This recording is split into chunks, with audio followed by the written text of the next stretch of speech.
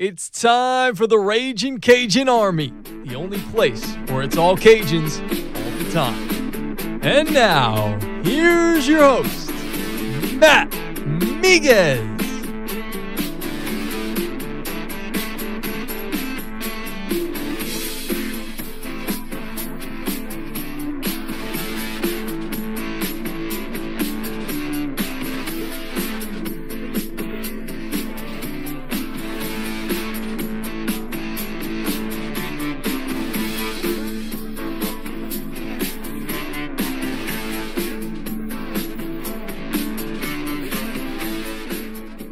Cajun Nation, welcome into yet another edition of the Raging Cajun Army.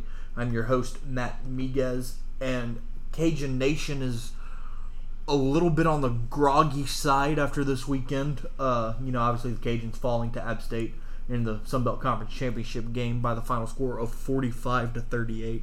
Valiant comeback effort in the end, but the early hole, the defense was put in. Just Cajuns couldn't quite get out of it.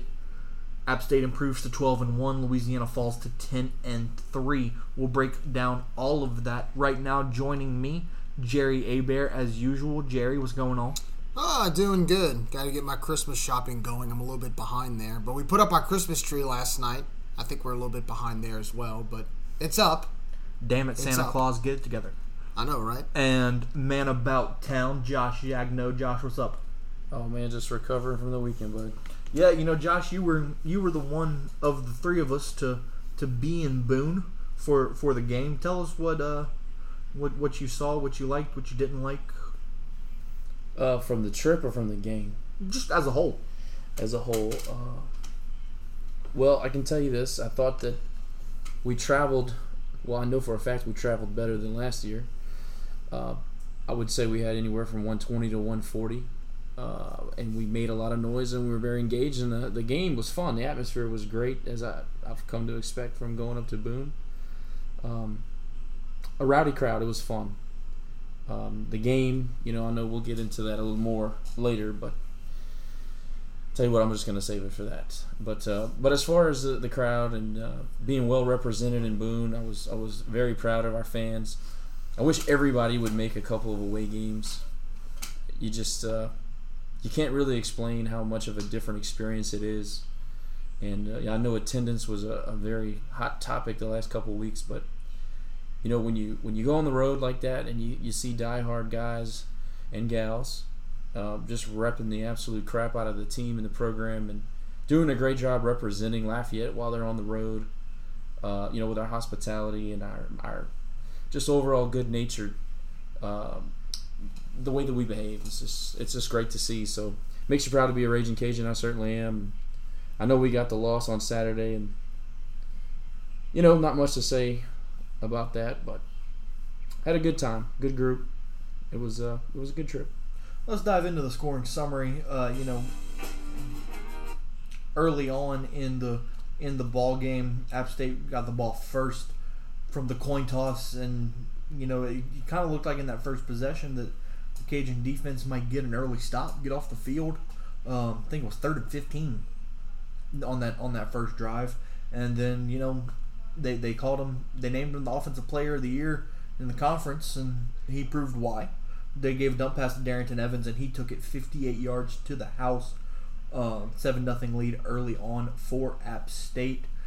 Louisiana's first possession, they had that. They were, correct me if I'm wrong, they were pretty deep in their own territory, and this was that not the drive that Peter LeBlanc got the 43-yard pass play right there at the very beginning of the game. Right. That drive obviously turned into nothing.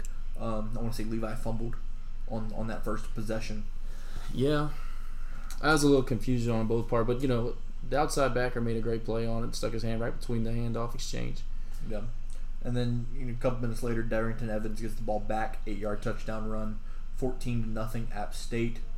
About 8 minutes later, again, Darrington Evans. And, the App State offense doing what they did best all year long.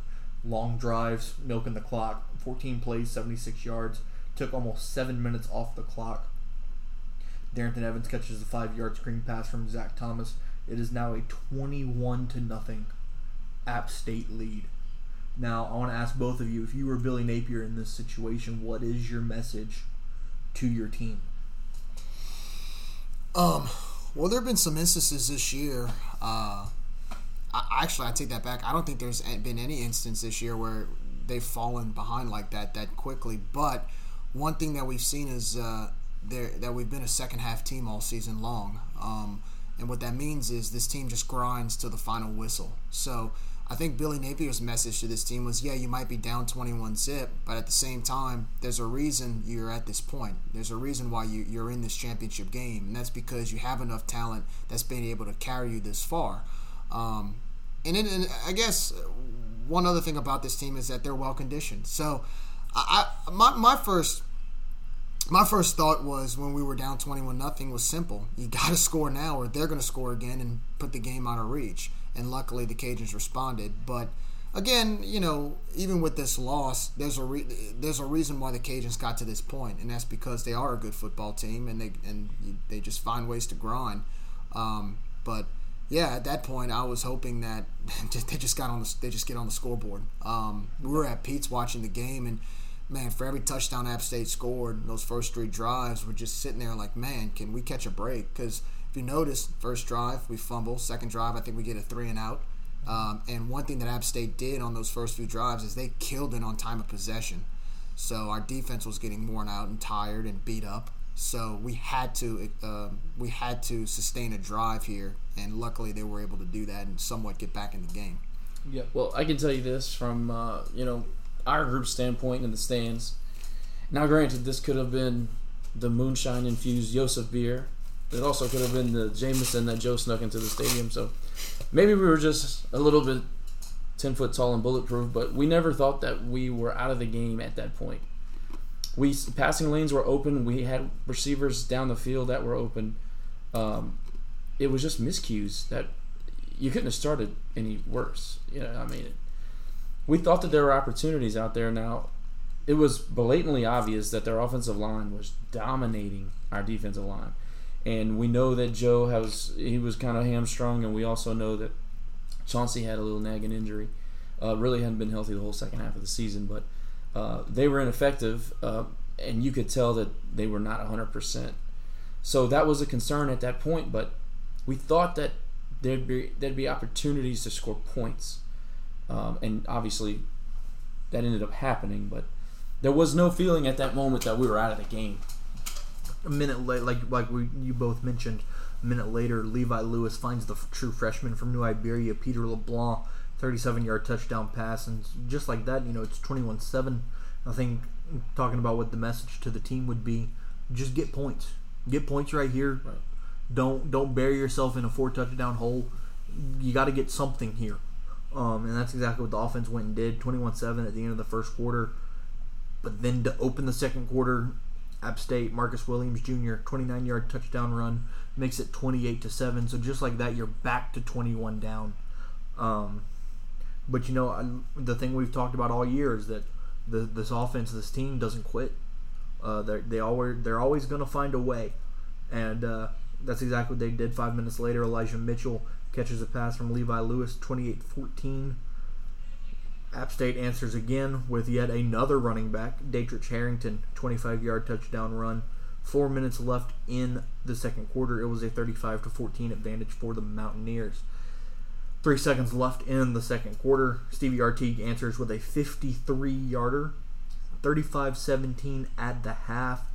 And, in that moment, I can tell you from my perspective, I was a little discouraged, but at the same time, like Jerry mentioned earlier, we've always been a second half team. We've been a second half team all year, and so that was a bright spot, and I knew that we could come out in the second half, get another touchdown, and make it a 2-possession ball game. You're right back in it. Third quarter, not much scoring. First scoring actually didn't happen until about 9 minutes into the quarter. That was the Josh Thomas 16-yard interception taken back to the house. From the replay that I saw on TV, it looked like Levi was trying to hit a slant route over the middle, and the linebacker just made a hell of a jump on it. He jumped it, and that was a backbreaker, in all honesty. that's that at that moment. The energy kind of deflated out of the crowd, and we just knew it was going to be a tall order. And again, you can't turn the football over and expect to win a championship. Especially down deep, and when it results in a score, it's a triple win right there. So that was tough. Yeah, that was rough, man. I mean, like Josh said, you just see the energy get deflated when something like that happens, especially when you're on the road. I want to say they had just forced a punt on defense, I believe, and you get the ball back, you have a chance. First stop of the game. Yeah, you have a chance to get things going, sustain the drives, because they had to sustain a few longer drives in the first few touchdowns that they were able to score, and yet on that drive, it was just right to the linebacker. He just walks into the end zone. You just put yourself. You just dug not only did you dig a hole, you dug a well, pretty much the way you can't get out of it. So, yeah, that's just one of those simple mistakes you can't make. When you're playing in a championship game against a ranked team at their house. And unfortunately, it was just, to me at that point, I just knew, I think this is just too much to come back from. But the Cajuns offense, they said that they wouldn't be denied. A couple minutes later, Jamarcus Bradley catches a 2-yard pass from Levi, 42-24 to end the third quarter. A little later in the fourth, 8:12 left, Chandler Staten hits a 35-yard field goal to make it 45-24. But keep in mind that it's kind of interesting how this worked. Game 1, you're in that situation. You're down 3 scores in the fourth quarter. Game 13, you're down 3 scores in the fourth quarter. Cajuns mount a comeback. When we'll get into the touchdowns real quick. Elijah Mitchell had a 1-yard touchdown run with 4:18 left, make it 45-31. And then with a minute 19 left, Peter LeBlanc again, 38-yard touchdown catch from Levi Lewis, and now it's a 7-point game. In that moment when Peter caught that pass with a minute 19 left, did either of you think that it could be done? Of course. We had momentum. But the hardest thing of all when you try to make a comeback, you got to recover the onside kick. And the Cajuns only had 1 timeout. So, in the small chance that I thought that we had recovering the onside kick, if they recovered the onside kick, I think we score. Yep. But, again, you had to grind your way to get to that point, which I will tip my hat off to the team for not quitting. I just thought it was just too much, too little. Yeah. No, it was definitely too late, it was definitely too much, too late. Obviously, onside kick did not get recovered. Cajuns called their last timeout. App State took a knee or two, and that was all she wrote. Final score 45-38 from Boone, North Carolina. App State wins the Sun Belt for the 4th consecutive season. Now we'll get into the box score a little bit. We'll start with Louisiana. Levi Lewis, on paper, looked like he had a pretty good game. Obviously, there was quite a few miscues. Well, let's talk about that because I've been critical when I thought it was time to be critical, but Levi was good on Saturday. He was excellent. 24-46, 354 yards, 4 touchdowns, and an interception. I'll be honest with it. He missed Nick Ralston on a wheel route. That was an easy score. He missed him, flat out. He missed Jamarcus Bradley on a deep post very early. I want to say it was on the second drive where Bradley had a step. Outside of that, he didn't miss anybody else. Now he threw the pick. I thought it was a better play by them. Yeah, was the pick really his fault? I think it was. We can just debate till the cows come home about if it was a good decision or not. But you backed up. The call is what it is. If it's a quick slant, you trust it. You trust what you see. I think it was game planning and a good play by the linebacker from App State. Sometimes you just got to tip your cap to the other guy. It was an excellent play by an excellent defender on an excellent defense. That's very well coached.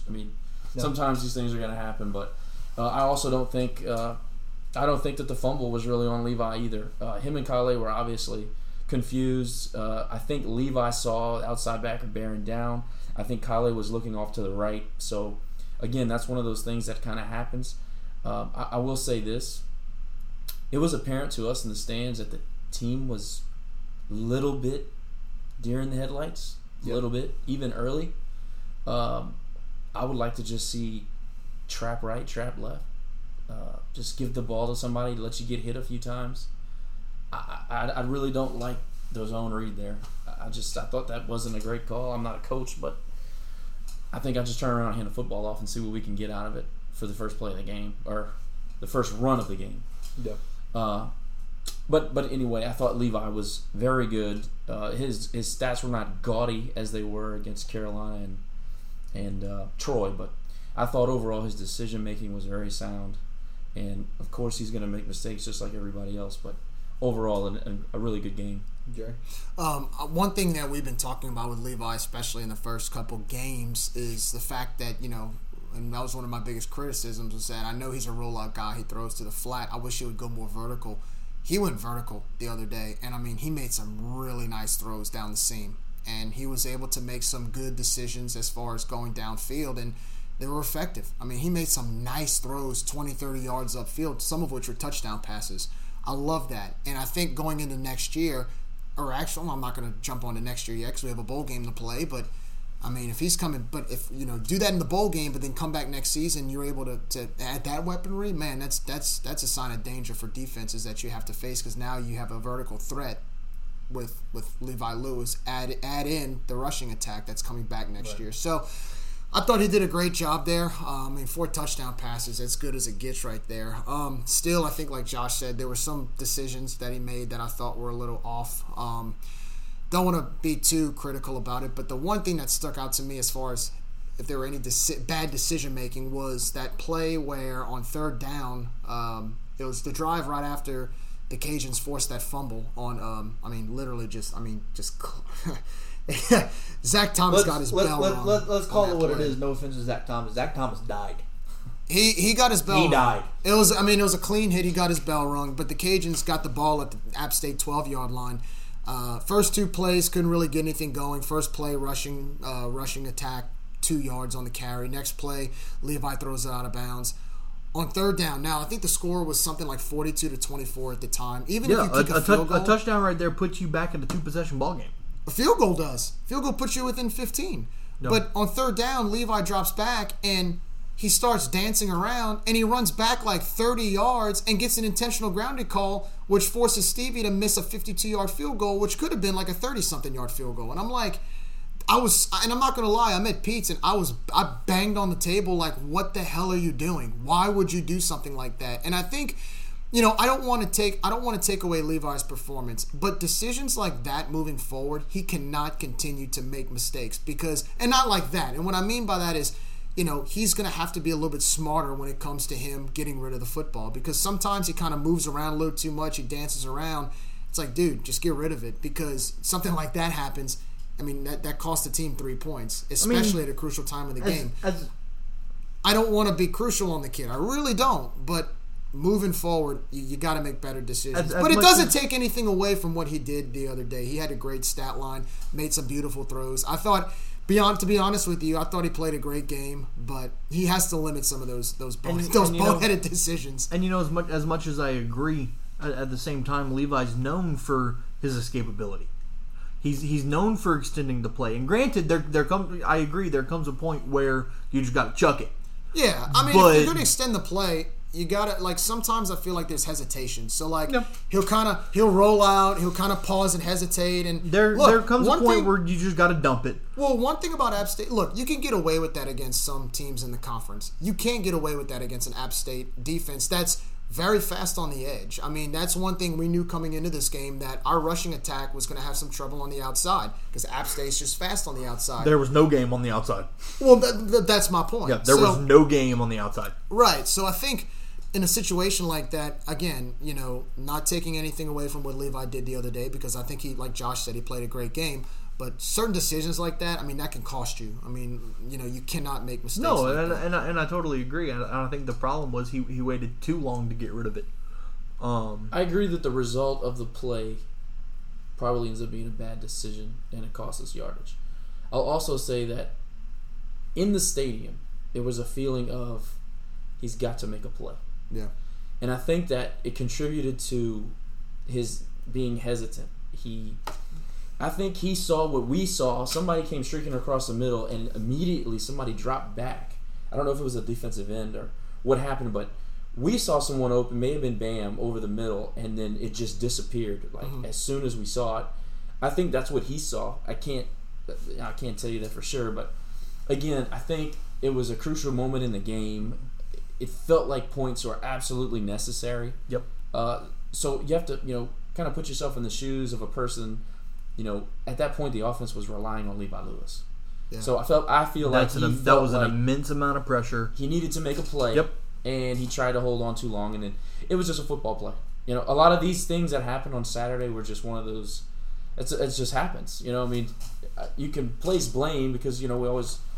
It's always better. It makes you feel better to put blame on somebody or someone or whatever. I think that was just another one of those plays in that game. If you play a lesser team, it doesn't happen. If you play in a smaller situation, it doesn't happen. And I think moving forward, one thing about App State is they've been at this stage many times. I mean, learning how to win. They've been in two situations against P5 teams. They've gone to their house and they've won. Right.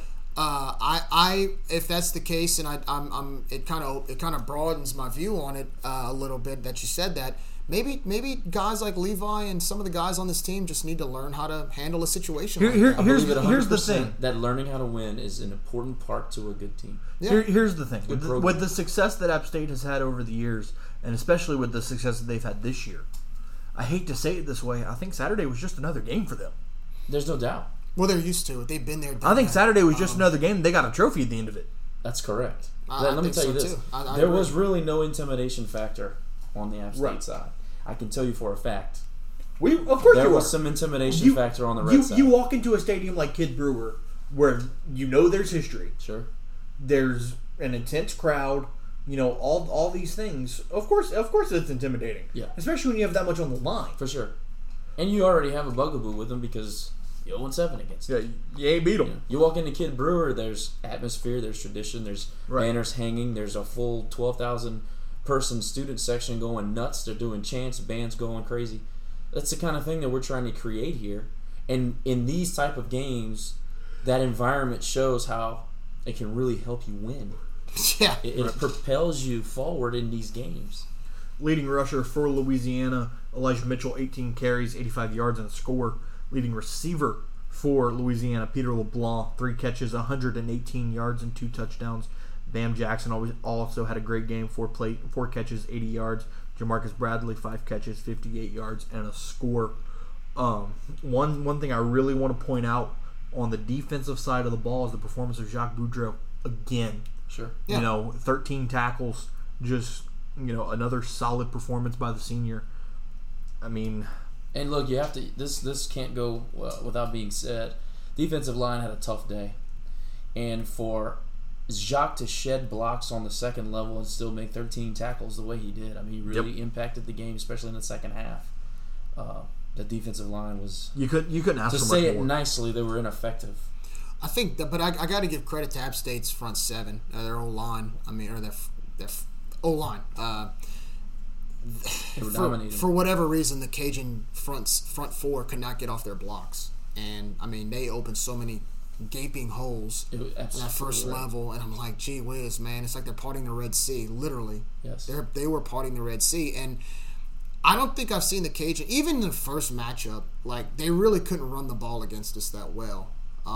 But this time around, I don't know what kind of adjustments Eli Drinkowitz made with his coaching staff and his team, but man, those first few drives, watching us trying to stop the run, that was painful to watch. Well, there were runs where they weren't even touched. I mean, Evans was untouched on that first touchdown run, and look, I'm going to say it. I'm not a bitter fan, but I'm telling you, Joe Dillon and Chauncey Manac were held that entire first half. Now in the second half, there was a bit of an adjustment, but on those stretch plays, on that bubble screen, on the third touchdown, wide receivers held. Chauncey was held. It was Joe on that one. It was unbelievable, really. I mean, I was screaming at the top of my lungs. Kind of why I sound so hoarse right now. But I mean, look, I don't feel like we got cheated, but I don't feel like those refs. They could have held. They could have called some holding calls. Is all I'll say. Yeah, there's no doubt. Even watching it on TV, there were calls that could have been made. But the way I felt about it was, what else is new? Yeah. In the outcome of the Sun game, Belt. in the outcome of the game, I don't feel like it was Oh, yeah, too relevant. I don't think it would have changed. Might have helped that the way that they were blocking our guys is kind of the point I was trying to make there. Right. No, and that's absolutely true, and that definitely is a point. But like I said, it's the Sun Belt. Well, I think we've come to. But look, we can all agree that even towards the end of the game, things got chippy. But the refs let the guys play. They let them play. This was probably one of the first times I noticed they weren't flag happy. There wasn't a flag on every single call or every single play. They kind of let the guys play a little bit, knowing that it was the championship game. Sure. There was some personal foul calls toward the end of the game that both teams could have gotten, and the refs just kept the flag in their pocket. They're like, look, you're playing for a championship. As long as you don't throw a punch, hey. It's football. Yeah, overall, I thought it was fine. I thought they did okay. Yeah, I thought they did Quick breakdown of the App State stats. Zach Thomas, 9 of 17, 149 yards, 2 touchdowns. Leading rushers, Daytrich Harrington, 9 carries, 89 yards, and a score. Marcus Williams Jr., 8 carries, 78 yards, and a score. Darrington Evans, game MVP, 19 carries, 73 yards, and a score. Zach Thomas was held to 25 yards on 13 carries. Darrington Evans was the leading receiver, 2 catches, 63 yards, 2 touchdowns. Can't argue those numbers. No. I mean, he touched the ball twice as a receiver. Just well balanced. It was well balanced overall on their offensive side. I mean, one thing they did in those first 5 touchdown drives, they shared the rock. All 3 of their running backs got touchdowns. Hennigan murdered us. I hate to say this. I don't think they missed Corey Sutton one bit. No. Well, that's what I was saying. Hennigan just absolutely balled out. But we knew Thomas Hennigan would be a threat after what we saw against Troy. I mean, he was our main go-to guy. Yeah. Hennigan had 4 catches for 50 yards. Oh, by the way, and don't forget to mention that Mike Jacquet, still can't get the guy's name right. Mike Jacquet tweaked his knee at the end of the first quarter, so he was out for a bit, and that hurt us also. But, again, injuries are what they are. It's football. Lots of people are injured. I just think at this point in our program's history, we're not quite at their level. I hate to say it, but that's not wrong. We're a recruiting class or 2 away from what they put on the field on Saturday. And here's the scary part: they got a whole lot of seniors coming back next year. Yep. Yeah. Almost their entire offense is back next year. Yeah. Akeem Davis Gaither, who more than likely is headed to Sundays. Gone. Yeah. He's headed to Sundays. Thank goodness. 10 tackles for the Mountaineers. Desmond Franklin with 8. Jean Charles with 8. Jordan Fair with 8. Josh Thomas had 5 tackles and the interception returned for a touchdown. Jordan Fair is sneaky good, man. He's like Jacques. I think he might be a little bit faster, and he's in on everything. Yeah. No, for sure. Chris Smith getting in the kick return game, I thought was a bright spot. 4 returns, 97 yards. Holding Darrington Evans to only 26 yards in the return game, I thought was a solid thing by the special teams. One thing that I want to point out quickly is just no. Actually, I'm not going to point it out. I'm not going to say it. What you got? No. I was interested in that. I'm not. The pregnant pause got me interested. What do you got? Pause. Okay, I guess we're just going to gloss over that. There's got to be a better return than Eric Garrett. Well, I mean, he got a touchdown. Well, no, he went out at like the 6th, but South Al, he almost cribbed one. Yeah. Yeah. I agree. I think, but I mean, makes me nervous. Three returns for 0 yards. Like how do you not get something? Well, I like Chris Smith in the return game. He's a weapon. You got to find a way to use him. And nothing against EG, but 3 punt returns, you got to get something. There was one where their punter punted to the right side, and he had nothing but green on the right, and a shoestring tackle literally cost him at least 30 yards on that return. Yeah, that's true. And I'm just like, dude, you got to get a little bit quicker on the edge, but you got to give credit to App State's coverage team. I mean, coverage team was good, and they did a good job. The punter got a lot more hang time than I remembered in the first game. Yeah, I thought they did a good job on special teams actually. But yeah, I know 3 returns, no yards. It's tough. Again. It's a good team, man. No. And I thought that we showed up a little hesitant, and I'm not going to use the word scared, but I think we were apprehensive. Let's go we'll go that route. And I think that we needed to get hit a little bit before we woke up. Well, it goes back to what you said. I think this team is learning how to win. I mean, if you look at what App State has done this season against the competition they faced, they're not scared of anybody. They go to Chapel Hill, and they're ready to go. They're fired up just as much as North Carolina was. They go to Columbia. They're just as fired up as the South Carolina Gamecocks. They're ready to play. Right. And I don't get me wrong. I know the Cajuns are the same way, but App State has a tradition and a history behind that. They have a track record. They have a track record. I mean, look, this is the team that upset Michigan and is an FCS team in the Big House, okay? I mean, they have a reputation for playing on a big stage at a lower level. So, of course, this is, like you said, this is normal to them. This is another day at work. I mean, another day at the office. And I think one thing the Cajuns are still learning how to do is they're still learning how to handle that type of situation, that type of circumstance. And I think they will. I think it's going to get better. Billy Napier's teaching this team how to win. I mean, look, they've won 10 games this season. They've won a few big games on the road, which include like Arkansas State, Georgia Southern, places where the Cajun past football teams haven't really won at. Right. And they've won some of these games convincingly. So, to me, it's more or less baby steps. I think they're getting there. I will say this. This definitely sets up well for the bowl game against Miami of Ohio in January. And I think this sets up for next season. Get a year under their belt of learning how to win. I think this. I'm excited. I'm excited about the bowl game, but I'm also excited beyond the bowl game of next year because what we saw this year as a whole has been such a special. It's just a special group of guys who are just finding their identity. And I think once this team really finds their identity, watch out. This is going to be this. They're dangerous. I agree that it's a crucial step in the evolutionary process. And as long as we're trending up, I mean, nobody can complain. No. Maybe we didn't get what we wanted as fast as we wanted it, but how many times have we said this year we're a year ahead? And we were a year ahead, in my opinion. 10 games is an accomplishment. For anybody, but especially for us, never been done before. Anytime you get to use the word never or ever, something historic took place, obviously. So, yeah, it's a great season. There's absolutely nothing to hang your head about in that loss. I mean, of course you wish it goes the other way, and we can point to 15 reasons why it should have, but, bowl game, and then you go in the offseason, and you have a team that's ready-made to go out and really make some noise next year. So I don't want to get too ahead of myself, but the future is still bright, Yeah. We'll just keep going. For sure. 45-38 final score. App State headed to the New Orleans Bowl to face UAB. The Cajuns headed to the Lending Tree Bowl in Mobile to face Miami of Ohio. We'll step aside, take a break, and we'll come back. We'll talk about the coaching searches, the coaching carousel, as it's called, and how the Cajuns may have dodged a bullet. We'll get into all that after the break here on the Raging Cajun Army. And we're back here on the Raging Cajun Army. Matt, Jerry, Josh, and guys, let's get into the coaching carousel now. Obviously, coaches in the group of five are never safe after a bit of success.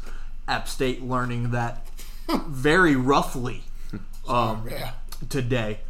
Sorry to the Mountaineer faithful. I have no sympathy for him. So Elia Drinkwitz was hired by the University of Missouri. Announcement coming on Tuesday. A lot of people are saying, especially with Lane Kiffin getting hired at Ole Miss and Mike Norvell going to Florida State, that now Billy Napier's job is safe. He's not leaving Louisiana this year. True or false? True. Yeah, he's not going to go anywhere. He ain't going anywhere. Not now.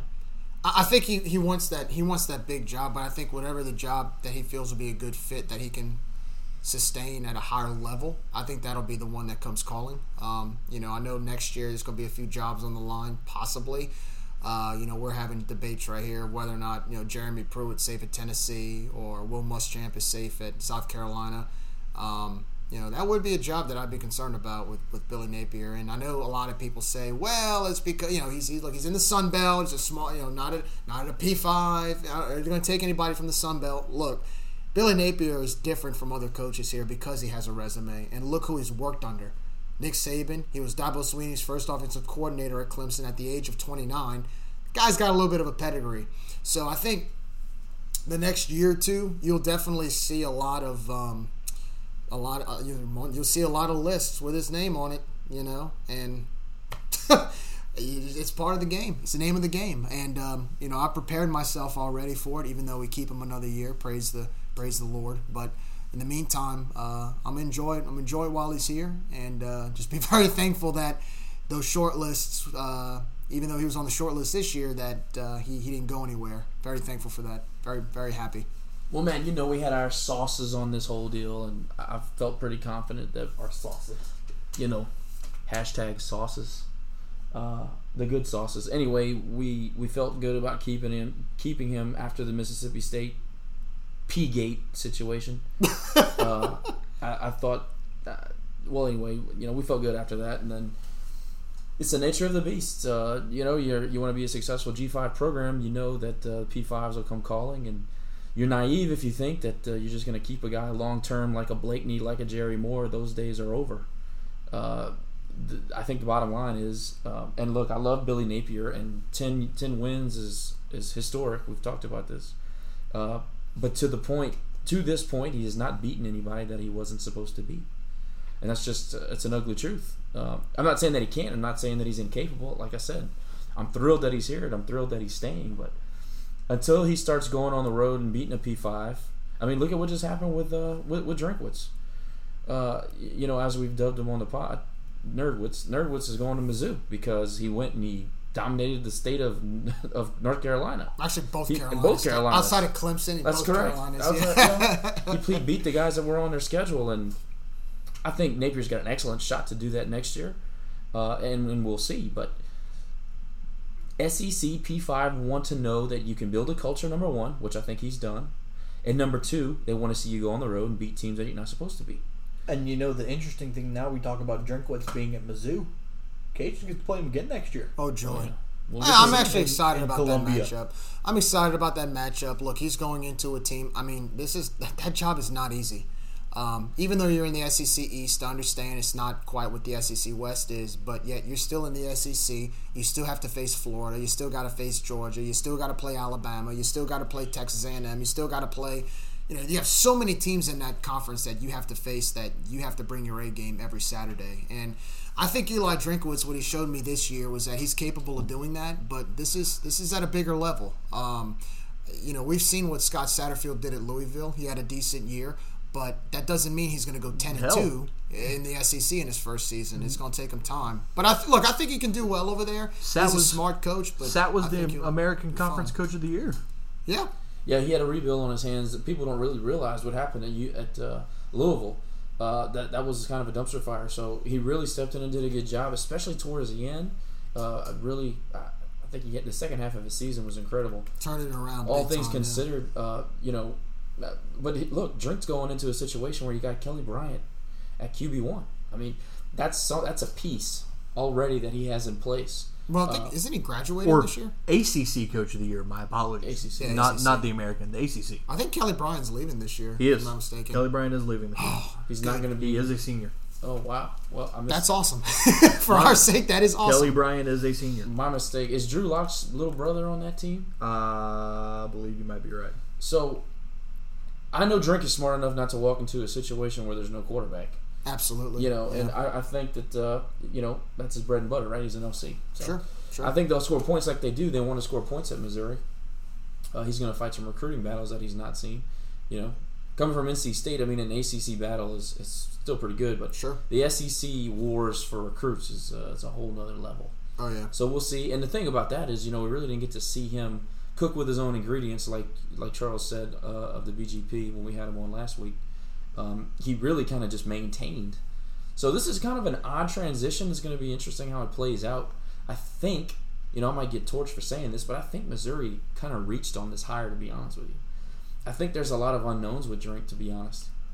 Missouri's quarterback next year will more than likely be Sean Robinson, the transfer from TCU. Okay. He's phenomenal. Okay. He is phenomenal. I knew that their quarterback situation was in good shape. I thought that Kelly Bryant was a junior. No, Kelly Bryant is a senior, but yeah, it looks like the keys to the vehicle, if you will, be handed to Sean Robinson next year. Well, you know who was a junior this year? Zach Thomas. Yeah, saw that. Don't even get me started. So, like I said, I think there's some unknowns with Drink, and it'll be interesting to see how it plays out. That's going to be a brutal uphill climb for him, in my opinion. But, you never know. Guy's obviously bright, very sharp, a little arrogant for my taste, but, when you're winning, you can do those kinds of things. Yep, absolutely. Yeah, and, moving forward as far as seeing the other schools that have, obviously Ole Miss goes after Lane Kiffin. Mike Norvell's going to Florida State. Joe Moorhead's staying for another year in Mississippi State. It's interesting how these coaching searches work. I was getting, people were asking me, I was getting text messages asking me if I knew anything, as if I had some type of inside info with Ole Miss and Sauces. Yeah, the sauces, and all I knew was the top 2 picks were Lane Kiffin and Norvell. Those are the top 2, and I think Billy might have been 3rd or 4th on the list. Now he was probably on the short list. I have no doubt about that, but. Look, I mean, anytime you have this type of success that Billy was able to produce with this UL football team, he's going to be on short lists for bigger gigs. And you kind of have to expect that as a fan. And like we've always said, if your coach is on a short list for a bigger school, that means you're doing something right. That means you're winning, and that means you are sustaining success. I'm okay with that. But I think Coach Napier, he's going to go where he feels that he has a decent opportunity and where the money's good. I don't think he's just going to settle for any job and maybe Eli Drinkowitz felt that this was a good fit for him. I don't think Coach Napier would go to a school that he felt wasn't a good fit. He's going to want to go somewhere where he's got a shot to win. So he's going to be particular. He didn't have to reach for a job. No. Especially if he does what we think he can do next year, he'll have his pick of jobs. Sure. Absolutely. I think maybe timing was good for Drink. I know the money was definitely good. I mean, when you increase they your quadrupled his salary. Right. I mean, look, who's going to say no to to that? No, they 5-timed. Well, he's going to make $4 salary. million. He's going to make $4 Yeah, million. he was making $750 at App. It's going to be difficult to say no to that for anybody. Well, and then that's the thing, and I know I was seeing a lot of App State fans, I'm sure they were upset about it because, of course, they're losing their coach, but there were some people that were kind of like, well, he didn't understand our tradition, didn't understand our culture, and I get that. They have there's a very prideful culture at App State, in a good way. I mean, look, they have a winning tradition, they have a winning culture, but sometimes it's like like you said, when somebody quadruples your salary and you have a chance to coach at probably the P5 of all P5 conferences, why would you say no to that? Well, we kind of fight the same battle in our culture is that, sometimes having that type of culture it's always good. Don't get me wrong. You always want that. But it can come back to bite you in this way. Drink, famously is not part of their tradition. He's not an App State guy, is what they say. Right. So it's kind of easy. And if you look at Twitter or the message boards, some of the fans are trashing him. So it's a little bit easier to trash what you perceive to be not as one of your own. Obviously the outcry for Coach Clark that they want to hire him for their head coach, and the number one reason why is because he's an App guy. Yeah. So that can get you in trouble. I mean, look at Michigan, man. There's been several hires where they were trying to get a Michigan man, and a Michigan man has kind of hit a brick wall. That's happened over the last 15 years. Sure. So I think they'll be fine. They've got plenty to choose from, and they've got a ready-made roster with all the tradition you could ask for. Sure. So they'll be fine. But like I said, I got no love loss. I don't feel sorry for them one bit. Would you say that App State is currently the most attractive job in the country? Who's left that's open? Memphis. I think Memphis is open. Memphis is open. UNLV is still open. USF just hired Coach Scott. SF got Coach Scott from Clemson. Yeah. Arkansas just hired Pittman. UNLV is open. Memphis is open. I would say Memphis and USF would have been above App State. But I'd probably say Memphis a little bit more because there's more upside there. Well, your conference is just 3 notches above. You succeed there, you go to the Cotton Bowl. I mean, we saw what happened this year with App State. They're going to New Orleans. Correct. For a New Orleans bowl game where they're flush with money. Their sponsorships are unbelievable. And I understand fan support is up. Yeah. Not that App has an issue with fan support. No, but I understand. Look, 50,000 people in the stadium. I get the whole bow tie-in thing, but man, and I know you got to honor the contracts. I just feel like App State going to point blank period. Keith Gill laid an egg. We can have a whole podcast on how the Sun Belt League office screwed up. And I understand, and I get the bowl tie-ins, I get the contracts and how the deals and all that stuff. But man, even now with all of that being said, App State going to the New Orleans Bowl to play a runner-up in the Conference USA championship game with UAB, and not just a runner-up. They got spanked. You got whooped. Yeah. I just don't feel. It just doesn't fit. Like it doesn't fit. Well, the system doesn't make sense. It just doesn't fit. And for the ups and downs that we have with Carl Benson, we will never know, but I just don't think that Carl Benson sits on his butt and allows this to play out the way it did without saying something. You had Mike Oresco in the media for days on end talking about why his conference deserved the slot and why his conference should be playing in that New Year's Six, and you never heard a word call themselves from the the P6. current. You never heard a word from the current commissioner of the Sun Belt. Yep. And look, we can't stop short of Keith Gill. There's been a systematic failure for years and years. I mean, this is the conference that didn't show up to present their trophy to their conference football champion. I mean, that's awful. Basketball's been a disaster for a long time because of poor leadership, poor foresight. I think the bowl tie-ins, while they're great that we have the tie-ins, I think that lack of contingency plans, and I'm not saying that they don't have a contingency plan, but I'm saying the effectiveness, obviously we just saw, it's not good enough. And maybe we'll learn from this and get better as we go. But in 2019, the ball was dropped in a very significant way. Yeah, and also too, I think I'll add to that real quickly.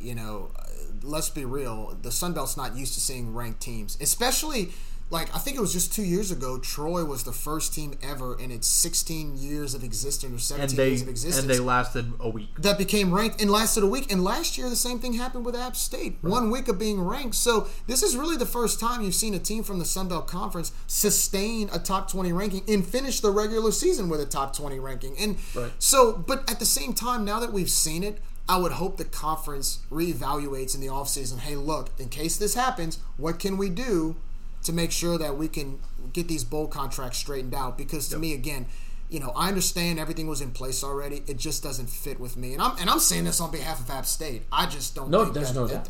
But it affects us. It affects us from a money standpoint. It affects us from. You don't have to be a marketing genius to understand that when you have a nationally recognized program, you've got to find a way to put them in the best situation to showcase your league. Yeah. How can you not understand that? I mean, look, I understand that it's not always going to work out in your favor. But this has been going on for 6 weeks, a month. You got to start planning these things. Maybe start making some phone calls on the front end.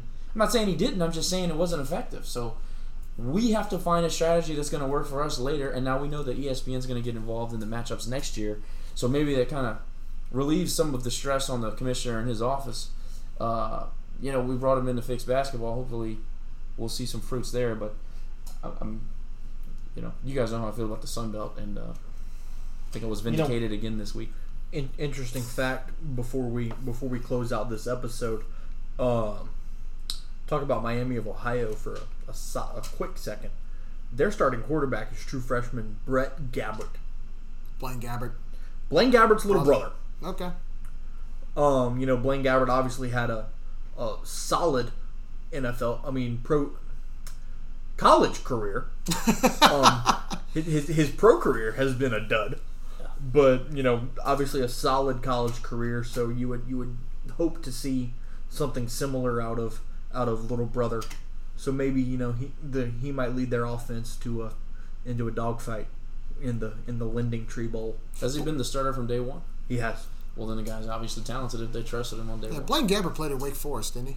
Mizzou, right? Missouri. I'm sorry, the black and gold. Sorry, that got me confused for a second. Yeah, and played at Mizzou. And yeah, look, I'll be honest with you. I love the fact that I know there's people out there that are like, man, we have to play in. I'm not a big fan of the date, but at this point, I'm happy we're in a bowl. I'm excited that we get to. We're playing the MAC champion. Let's just win the damn thing, man. Let's just win the game and go out with a bang. Look, you got early signing day on the 18th of December. You gotta sell this. This is huge for this program to win this game going into the off season. Yep. Carry that momentum into the off season. A possible 11-3 record. Yep, dude, absolutely. Could you really? Big things for next year. Big things for next year. Let's win a trophy going out, and let's carry this momentum into next season. Because I think next season, I'm already excited about next season. Even though we got a bowl game to play, I'm already excited about next season. Yeah, there's still basketball and baseball to talk about before we get into football for sure. How many more days till baseball season? 60 something. 62 or 3. 62 or 3. Getting there. Counting it down. Valentine's Day. Counting it down. All right, guys. Thank you for coming on. As always, we'll talk more next week. We'll go a little more in depth in basketball starting next week and leading up to the bowl game with Miami, Ohio. All right, Cajun Nation. Thank you for listening as always. Follow us on Facebook, Twitter, and Instagram at Raging Cajun Army, and we'll talk to you next week.